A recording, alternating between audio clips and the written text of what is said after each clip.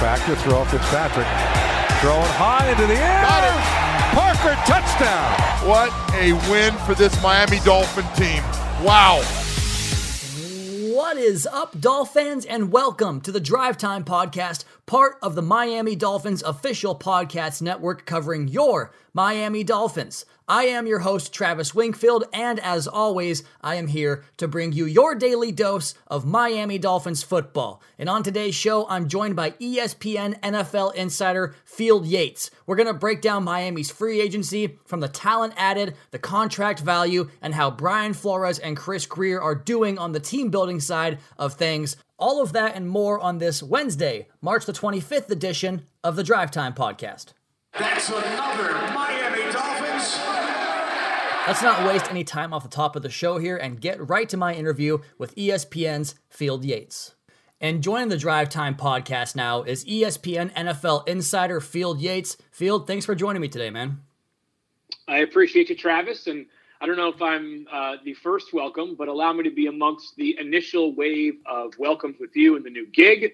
Looking forward to following along, as I'm sure you do great coverage covering the team this upcoming year. It's greatly appreciated, Field. And we talked a little bit off air about my Washington phone number. Not quite down to South Florida yet because I can't relocate right now because of all the stuff going on. So I wanted to ask you a similar question. How you holding up right now, man? Like, this is a time of year where your job does not allow you to hunker down. How are you and yours doing?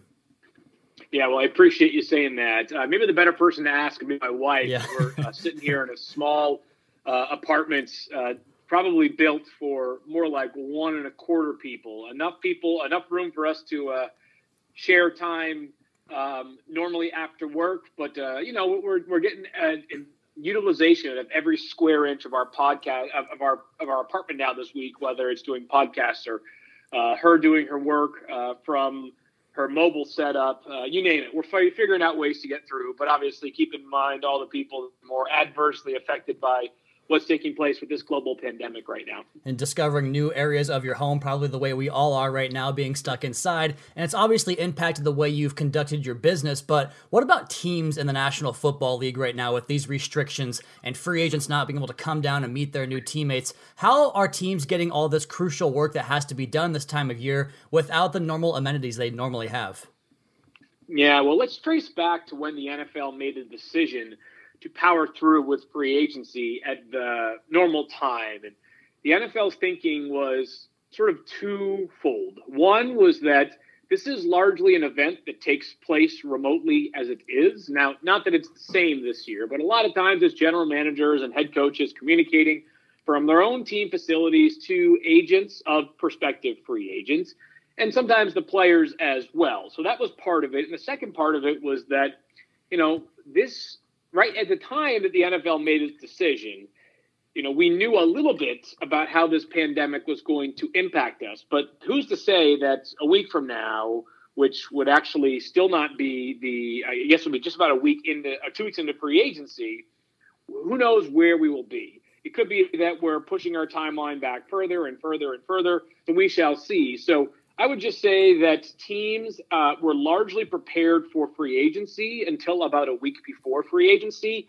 It does impact their ability to conduct medical evaluations and certainly impacts the ability to have players in for visits. And we can get sort of specific on some of the players that I believe it has impacted. But for the most part, we've seen, if you were to go to anybody's top 100 free agents list, that somewhere between 80 and 85 of them have come off the board. So things have largely gone on as expected. And nobody was more active in free agency than the Miami Dolphins, and we'll get to that here in just a second, Field. But first, I want to go back to your time with the Patriots organization because there was some overlap there with new Dolphins head coach Brian Flores. And from that lens, what can you tell us about Miami's second-year head coach? Yeah, well, it's crazy to think this, but my first summer spending some time with the Patriots was actually right when Brian B. Flo had gotten hired into the Patriots personnel department, and I'm sure Dolphins fans are well aware of the fact that he hasn't just coached on defense, he's also coached on offense, he's contributed on special teams, he's worked in the scouting department, so really the beginning of checking off all the boxes that make him really well equipped to becoming an NFL head coach. And Brian had played, obviously, collegiately at Boston College, and that happens to be the area where I am from. So I had a little bit of a background on him as a player. And, what immediately stands out about V-Flow is certainly he's determined, certainly he is humble. I think anytime you are new, and I was the same way myself somewhere, you have, a somewhat of you might have a more reserved quality about you, but it doesn't take long for someone to really understand that Flo was the kind of person that not only did others gravitate towards, but you could see real leadership qualities in him. And there are a lot of different forms of leadership, and some of that is how you work. And I think it was apparent right away that it was going to be hard to outwork him. It was going to be hard to outstudy him and sort of see things in the way that he did, because he had such a unique background of having played the game at a high level and nearly having an NFL career on his own, and then coming into the scouting world and quickly becoming pretty adept in that regard before he eventually became an assistant coach on the Patriots staff, which led to his rather meteoric rise. And we've talked a lot about Brian Flores on this podcast, especially with all the new free agents and doing interviews with those guys. A lot of them, to a man, pointed to the fact that Brian Flores and what he did last year with his Dolphins team was a big selling point on them coming to Miami. But Chris Grier, though he himself is always going to call this more of a collaborative effort and not accept the praise, but rather deflect the praise to his staff that he has around them throughout the front office. But at the end of the day, he is the GM. So what do you, Field, make of Grier's ability to acquire all this capital and then ultimately spend it as the Dolphins have so far through 1 week of free agency?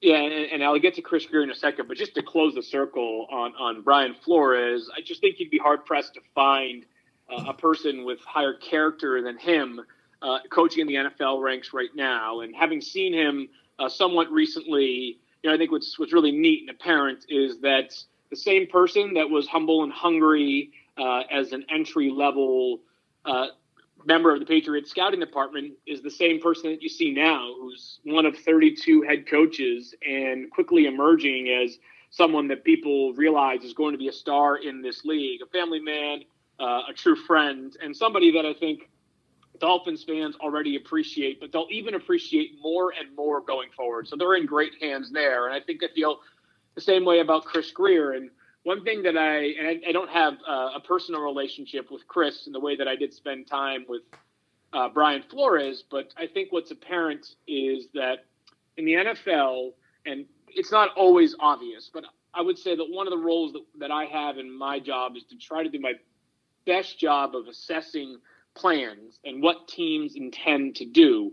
Now, not that they owe it to us to explain every single decision, but it became clear quickly last year what the Dolphins' plan was going to be. And it was going to be about program fits. It was going to be about collecting future capital. It was going to be about taking a bunch of swings on either low cost or low risk players last year and hoping that some of those players could become foundation pieces for the roster going forward. And I think Chris Grier was really shrewd and smart last year in acquiring a ton of players, not just through the waiver system, but also players through practice squads of other teams. And, practice squad players, although they are not on the active roster, in a lot of cases, they're guys that just get buried for one reason or another, whether it's a logjam at the position, whether it's just a simple numbers game, whether it's an injury in training camp that sets them back a little bit. There are a lot of reasons. And I thought it was really impressive to see a bunch of players that were acquired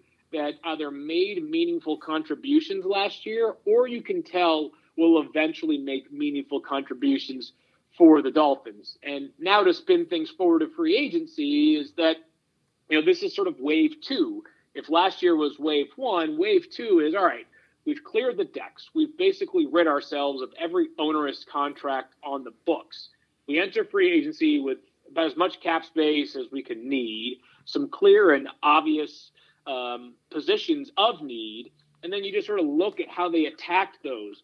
They certainly spent big on Byron Jones, who's a player who fits, really every roster, but certainly fits their roster and need in a major, major way. But besides that, all the deals, certainly there was a lot of money spent, but 3 to 4 years in length for a lot of them. And I thought that there was a common thread of players with excellent leadership, production. I thought character was an obvious priority for the Dolphins, and guys that, I think they still have prime football years ahead of them. I think a lot of these guys are ascending young players. Shaq Lawson can be a guy that can become an even better player. Eric Flowers had a renaissance season last year. Kyle Van Noy will know the defense as well as anybody right away. So a lot of players that I think are borderline seamless fits for the Dolphins, which is important during what figures to be it already is an unprecedented offseason calendar. We got Field Yates here of ESPN on the Drive Time podcast with Travis Wingfield, part of the Miami Dolphins official podcast network. And Field, we talk about the free agency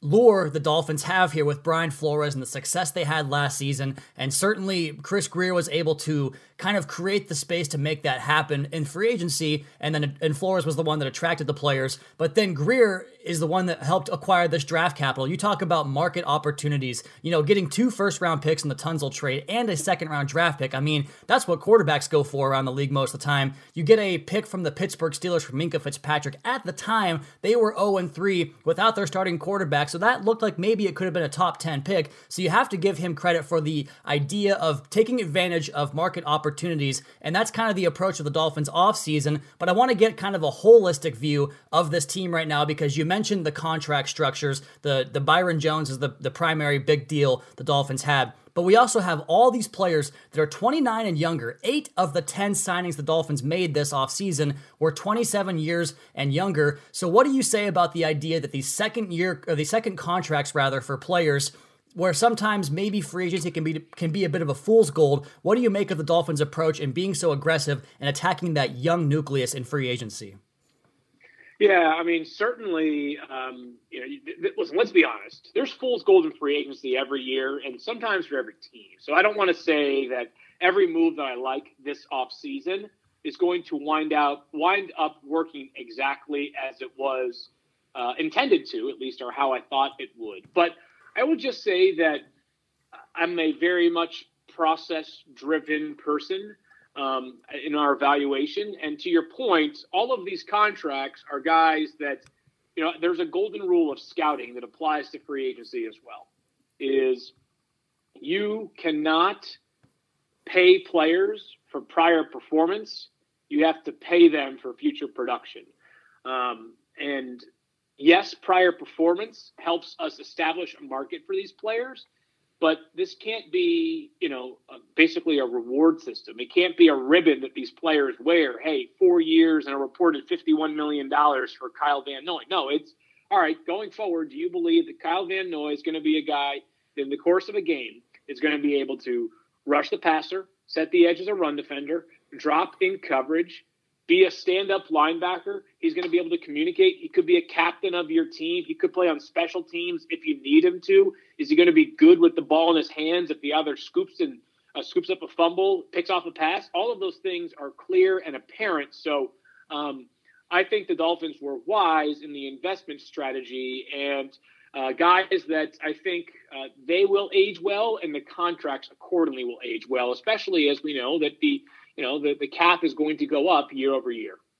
And when you look across the league field, you can kind of notice that certain teams put a certain amount of resources. Like I've always heard from the Move the Sticks podcast, for instance, a team is going to tell you what's important to them based upon where they allocate their resources. And the Dolphins now have the richest defensive back room in the entire National Football League. And you look at like the Chiefs, for instance, the highest paid wide receiver corps there to supplement their MVP quarterback. We saw the Raiders last year make big improvements on the offensive side of the ball and the running game and in pass protection by solidifying the offensive line with the highest paid line in football. And you mentioned Byron Jones, and I want to kind of circle back to that. The highest paid defensive back room in football, Byron Jones, Xavier Howard, Eric Rowe got a contract extension last year. What do you make of the Dolphins' practice there and the fact that they play more man coverage than just about any team in the league, 4th last year in the NFL? Yeah, so certainly you got to have cover cornerbacks that you can trust, in man-to-man coverage. And Byron Jones was one of the most sought-after players in free agency. It doesn't surprise me that he got the money that he got. So let's just establish a couple of things from Byron Jones that I think are important for fans that may not be as familiar with his career. He's got 2 interceptions in 5 seasons. And, matter. I get it. It's not – yes, there are other players that have had plenty more interceptions. But stats without context are not useful stats whatsoever. If you go back and look at some seasons, there were seasons where Darrelle Revis, who for my money was as dominant a player as you'd probably see in a lot of years, there was a season where he went without a single interception. I mean, he was a single interception in a Pro Bowl level year. So you got to look at whether teams are daring to test a player at the cornerback spot. So I think that Byron Jones checks a lot of the right boxes for man-to-man coverage ability, a guy that certainly is, again, high character, a player that's incredibly athletic. We all remember his combine performance for out of UConn 5 or so years ago. He was terrific at the time, and it may still stand. He set the broad jump record. So the Dolphins have invested a lot of money in the cornerback spots, and the best way to help your pass rush is to have a great secondary. The best way to help your secondary is to have a great pass rush. So I think the Dolphins have sort of worked in tandem this offseason. If your best pass rushers now look more like potentially Kyle Van Noy and also Shaq Lawson with Byron Jones and Xavier Howard in the back end, I think that both units have a chance to be improved relative to where they were last season. And how do you compartmentalize what the Dolphins did in that front seven in terms of the players they got and the scheme fits they have for those players? Because we look at Shaq Lawson, Emmanuel Ogbah, 7 of the Dolphins' 10 offseason acquisitions so far were in the trenches up front, and of those 7, 5 on the defensive side of the football. But I want to get your opinion because Brian Flores, what he calls his positionless defense, like we had Patrick Graham here last year mentioned that he stopped using position distinctions when he drew up plays on the whiteboard and just went with X's and O's because guys don't have nailed down positions. So with that in mind and how they want to create this pass rush through, the radar look or various looks up front with even fronts and odd fronts, multiple looks, how do Van Noy and Lawson and Ogbah and these guys fit into a defensive scheme that Brian Flores wants to run? Yeah, certainly. In a lot of ways, I think what you said is pretty much right on the money because if you look at the way that the NFL changes year over year. I mean, this past season, during the regular season, the most unstoppable offense was led by a quarterback in Lamar Jackson, who became the first ever to throw for 1,000 yards and also, throw for 3,000 yards and run for 1,000 plus yards in the same season. And if you've got guys who are 2-down linebackers and guys that are more along, players that are more thumpers, it's going to be hard to keep up with these elite electric athletes. You need guys that can kind of be a little bit of everything. So I think it's a smart way of distinguishing things is that, ultimately secondary players are going to have to cover. They're also going to have to be willing tacklers. They're going to have to be, able and smart enough to make coverage adjustments, whether it's switching, whether it's concepts, high-low, inside-outside. There's a lot of intelligence required. So I think it's fair. I mean, listen, I don't think we can totally do away with position in the sense that, it's not like Byron Jones is going to be in a three-point stance much next year, if ever.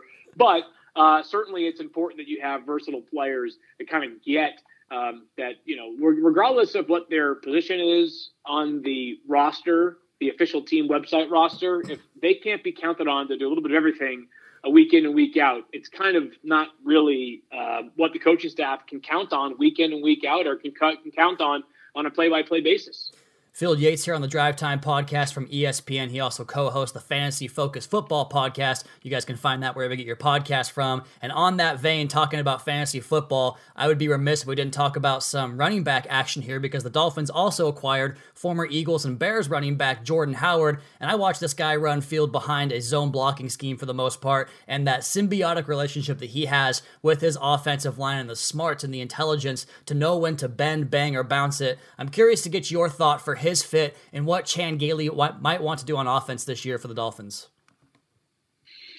Yeah, I would just say that it's hard to actually just spend some time with Chan in Kansas City. It was a very brief time together, but got to know Chan and such a nice, thoughtful person. Didn't have any time with him. He was just there during the off season when I was there, but a guy that certainly has accomplished a lot in this league, been around for a long time, both as a head coach and a coordinator as well.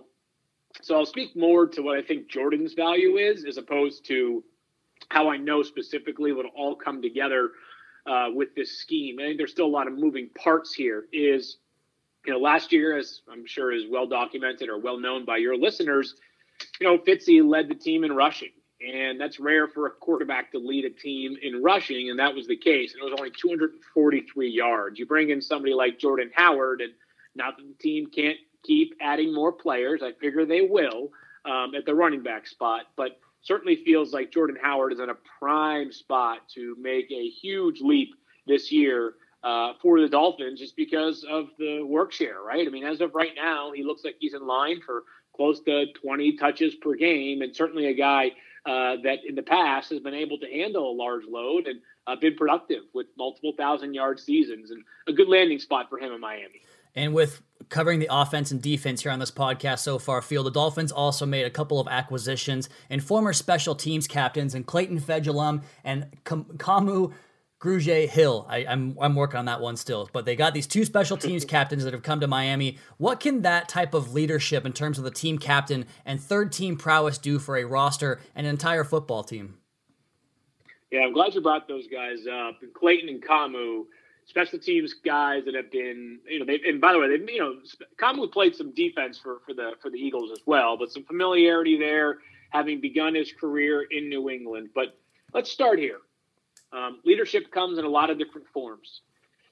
The difference between the star players on offense and defense and the star players on special teams is that special team star players are closer to the bubble than offensive or defensive players are year in and year out. And that is not to say that Kamu or Clayton are any threat of not making the roster. Of course they are. They're going to be a big part of what the Dolphins do this season.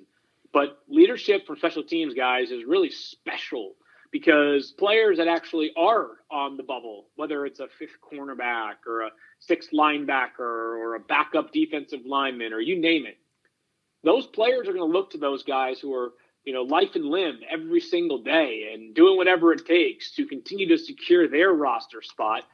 And guys that are willing to do some of the toughest assignments in football. I mean, you play only a million miles an hour on special teams, and certainly you are it's some of the plays are some of the highest contact in the sport. It's a very selfless role to take on. So I think both Clayton and Kamu are going to be big parts of what the Dolphins do in the kicking game, and those are the kind of guys that you can never have enough of on your roster because you're going to get their very best every single play. Yeah, you plug their tape on, and they are 100 miles an hour all the time, defense or special teams. It's a lot of fun to watch. And those are the back end of the free agency signings here we talked about. And with free agency winding down and the draft just a month away, it's coming. Miami have 14 draft picks and have really opened up the flexibility options for where they can go on those picks. So from a league perspective, Field, how kind of envious would the league be of being in a position like that where you have so many draft picks and a way that you can kind of control the draft with those 14 picks? Yeah, well, I don't want to say it gives you the right to do whatever you want to do, but it puts you in a really good spot to basically take any approach that you do want. And, I think the first overall pick in Joe Burrow is off the table. I think that Cincinnati is committed to that pick, and I'd be very, very surprised if it wasn't Joe, but as we sit here right now, and this is a Tuesday, March 24th conversation, I think a lot of people understand that the next wave of quarterbacks includes Tua Tagovailoa and Justin Herbert and Jordan Love as well. And if the Dolphins are in the market for a quarterback that can maybe be their guy as soon as this year, but perhaps at the very least at the start of 2021, then those are some of the names you got to keep an eye on. And you just look at the quarterback landscape right now, teams that might be ahead of them in the draft or that might be at least targeting a quarterback. Well, the answer is nobody. It's more of the threat from the team behind them, the Los Angeles Chargers, and the possibility of them trying to move up in this draft to take a quarterback that could be a future, 10-year starter. So I would say that the Dolphins have the ammo to move up in the order. And then you can always find ways to, I shouldn't say you can always, but I think it's a lot less sexy to move down in the draft order, right? I mean, you move down and acquire extra picks. Certainly that gives you even more flexibility. But, I think moving up tends to be the more audacious move that people fixate on. So I think if the Dolphins want to be aggressive and move up to slot 2 or slot 3, then they at least have the capital to make a formidable offer to any teams they negotiate with. So if that were to happen, if the Dolphins were to make an aggressive move to go up the draft board, this is a kind of conversation that changes every year in terms of the value, because we've seen a variety of compensation for those moves up the board, whether it was the Bears going up one spot for Trubisky, which isn't a whole lot, but Sam Darnold and the Jets trade with the Colts, 3 second-round picks to go up 3 spots. You go back to 2012, the RG3 trade, that was a bounty of draft picks. How do teams try to figure out what the fair value is, and how do you work that value when you're maybe bargaining against someone else, like a team picking right behind you, for instance? Yeah, I think really you made I think all the examples you gave remind us that it's impossible to say what the compensation will be, right? We just don't know. I mean, let's just say they negotiate with the Redskins at pick 2, because the Redskins, and I think personally this is unlikely, but they're toying with the idea of taking a quarterback. Well, then it might cost a steeper price, or maybe they're the only ones talking to the Redskins. Well, then it might not cost as steep of a price. But if you've got multiple teams that are competing for one draft slot, then it's just a little bit different. So I don't know that I can say in a vacuum what it would cost or how much I expect it to cost. There's a lot of variables, and we're still 30 days away from the draft. But, I just would say that it just takes a little bit of logic to understand that your radar should be up on the possibility of the Dolphins making a trade. And if it is, in fact, a quarterback the Dolphins select with their first pick in this year's draft, first of 14 draft picks they do currently possess, we had some offensive skill players with some breakout seasons last year, from Devontae Parker, over 1,200 yards. Mike Gesicki scored a bunch of touchdowns down the stretch, and Preston Williams was really getting things going before his injury. And since you do host a fantasy football podcast, Field, what do you make of this Dolphins skill positions out wide from that fantasy perspective? Yeah, Devontae Parker was awesome, and he'll be drafted as such this upcoming year with a little bit more stability in his spots. And certainly all of his production this past season was so good, and certainly a guy that, fulfilled the potential that they saw in him when they took him, I believe, 14th overall when he initially came out of Louisville. So he'll be drafted accordingly, and I think Mike Gesicki will be a player that will also be drafted, as a starter at his position in fantasy football this year. And then, I think beyond that, it's still an evolving picture. Preston Williams was really, really promising last year before his injury, but there are a lot of questions to answer there to see if he's fully up to speed because of that injury issue last year. He is the ESPN insider and co-host of the Fantasy Focus Football podcast, Field Yates. You can find him on Twitter at Field Yates. Really appreciate your time today, man. All right. Thanks so much for having me on. Good luck, and looking forward to catching up again at some point soon. It's Field Yates of ESPN. What a great interview that was. That's a good spot to go ahead and button up this podcast with a reminder to subscribe to the podcast on Apple Podcast or wherever you get your podcast from. Go ahead and leave us a rating, leave us a review, and follow me on Twitter at Wingfield NFL. Follow the Dolphins at Miami Dolphins. Check out the Fish Tank and Audible podcast, and of course, MiamiDolphins.com. Until next time, fins up. Time, fins up. Time, fins up.